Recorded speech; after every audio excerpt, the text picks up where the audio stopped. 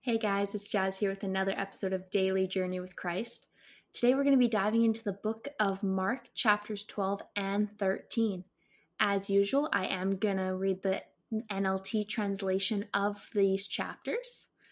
After we finish these readings, I will tell you a fun fact of the day as usual. But for now, let's dive into Mark chapter 12. Mark chapter 12. Then Jesus began teaching them with stories. A man planted a vineyard. He built a wall around it, dug a pit for pressing out the grape juice, and built a lookout tower. Then he leased the vineyard to tenant farmers and moved to another country. At the time of the grape harvest, he sent one of his servants to collect his share of the crop. But the farmers grabbed the servant, beat him up, and sent him back empty-handed. The owner then sent another servant, but they insulted him and beat him over the head. The next servant he sent was killed. Others he sent were either beaten or killed, until there was only one left, his son, whom he loved dearly. The owner finally sent him, thinking, "Surely they will have respect on my son." But the tenant farmers said to one another, "Here comes the heir to this estate. Let's kill him and get the estate for ourselves." So they grabbed him and murdered him and threw his body out of the vineyard. "What do you suppose the owner of the vineyard will do?" Jesus asked. "I tell you, he will come and kill those farmers and leave the vineyards to others. Didn't you ever read this in the scriptures? The stone that the builders rejected has now become the cornerstone. This is the Lord's doing, and it is wonderful to see." The religious leaders wanted to arrest Jesus because they realized he was telling the story against them. They were the wicked farmers, but they were afraid of the crowd, so they left him and went away. Later, the leaders sent some Pharisees and supporters of Herod to trap Jesus into saying something for which he could be arrested. "Teacher," they said, "we know how honest you are. You are impartial and don't play favorites. You teach the way of God truthfully. Now tell us, is it right to pay taxes to Caesar or not? Should we pay them or shouldn't we?" Jesus saw through their hypocrisy and said, "Why are you trying to trap me? Show me a Roman coin, and I'll tell you." When they handed it to him, he asked, "Whose picture and title are stamped on it?" "Caesar's," they replied. "Well then," Jesus said, "give to Caesar what belongs to Caesar, and give to God what belongs to God." His reply completely amazed them. Then Jesus was approached by some Sadducees, religious leaders who say there is no resurrection from the dead. They posed this question: "Teacher, Moses gave us a law that if a man dies, leaving a wife without children, his brother should marry the widow and have a child who he will carry on the brother's name. Well, suppose there were 7 brothers. The oldest one married and then died without children. So the second brother married the widow, but he also died without children. Then the third brother married her. This continued with all 7 of them, and still there were no children. Last of all, the woman also died. So tell us, whose wife will she be in the resurrection? For all 7 were married to her."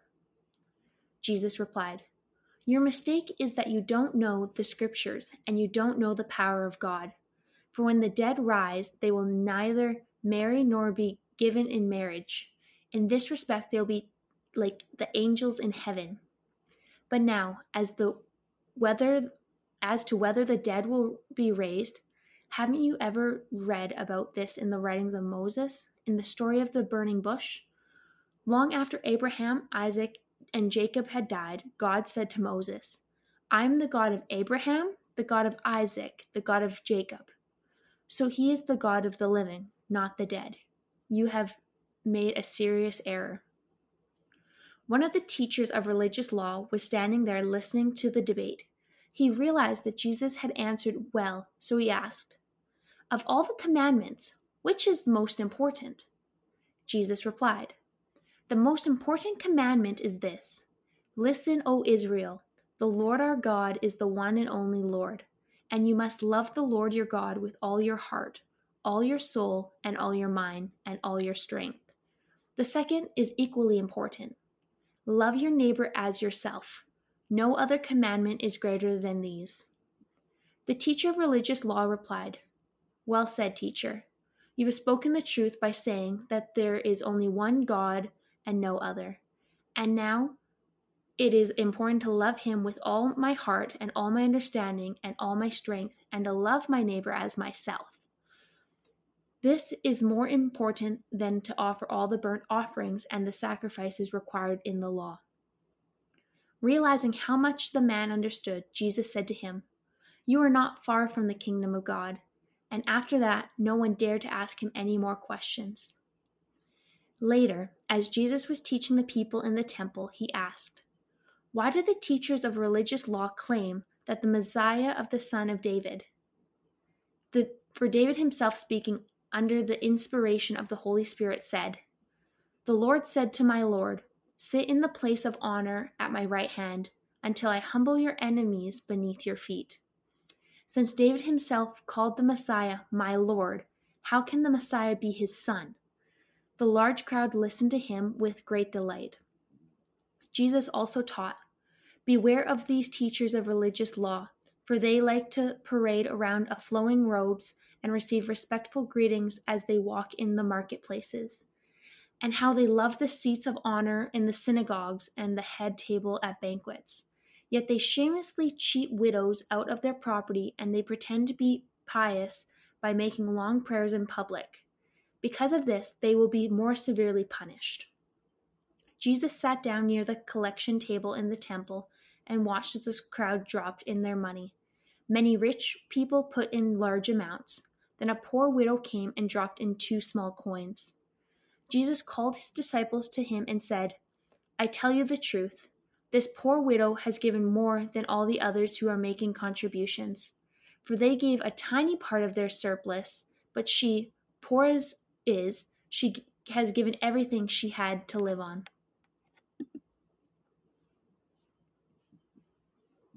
Mark chapter 13. As Jesus was leaving the temple that day, one of his disciples said, "Teacher, look at these magnificent buildings. Look at the impressive stones in the walls." Jesus replied, "Yes, look at these great buildings, but they will be completely demolished. Not one stone will be left on top of another." Later, Jesus sat on the Mount of Olives across the valley from the temple. Peter, James, John, and Andrew came to him privately and asked him, "Tell us, when will all this happen? What sign will show us that these things are about to be fulfilled?" Jesus replied, "Don't let anyone mislead you, for many will come in my name claiming, 'I am the Messiah.' They will deceive many, and you will hear of wars and threats of wars, but don't panic. Yes, these things must take place, but the end won't follow immediately. Nation will go to war against nation and kingdom against kingdom. There will be earthquakes in many parts of the world, and as well as famines. But this is only the first of the birth pains, with more to come." When these things begin to happen, watch out. You will be handed over to the local councils and be beaten in the synagogues. You will stand trial before governors and kings because you are my followers. But this will be your opportunity to tell them about me. For the good news must first be preached to all nations. But when you are arrested and stand trial, don't worry in advance about what you say. Just say that God tells you at that time, for it is not you who will be speaking, but the Holy Spirit. A brother will betray his brother to death. A father will betray his own child, and children will rebel against their parents and cause them to be killed. And everyone will hate you because you are my followers. But the one who endures to the end will be saved. The day is coming when you will see the sacrilegious object that causes desecration standing where he should not be. Reader, pay attention. Then those in Judea must flee to the hills. A person out on the deck of the roof must not go down into the house to pack. A person out in the field must not return even to get a coat. How terrible it will be for a pregnant woman and for nursing mothers in those days. And pray that your flight will not be in winter, for there will be a greater anguish in those days than at any time since God created the world. And it will never be so great again. In fact, unless the Lord shortens that time of calamity, not a single person will survive. But for the sake of his chosen ones, he has shortened those days. Then if anyone tells you, 'Look, here is the Messiah,' or 'There he is,' don't believe it. For false messiahs and false prophets will rise up and perform signs and wonders so as to deceive, if possible, even God's chosen ones. Watch out. I have warned you about this ahead of time. At that time, after the anguish of those days, the sun will be darkened, the moon will give no light, the stars will fall from the sky, and the powers in the heavens will be shaken. Then everyone will see the Son of Man coming on the clouds with the great power and glory, and he will send out his angels to gather his chosen ones from all over the world, from the farthest ends of the earth and heaven. Now learn a lesson from the fig tree. When its branches bud and its leaves begin to sprout, you know that summer is near. In the same way, when you see all of these things taking place, you can know that in his return is very near, right at the door. I tell you the truth, this generation will not pass from the scene before all these things take place.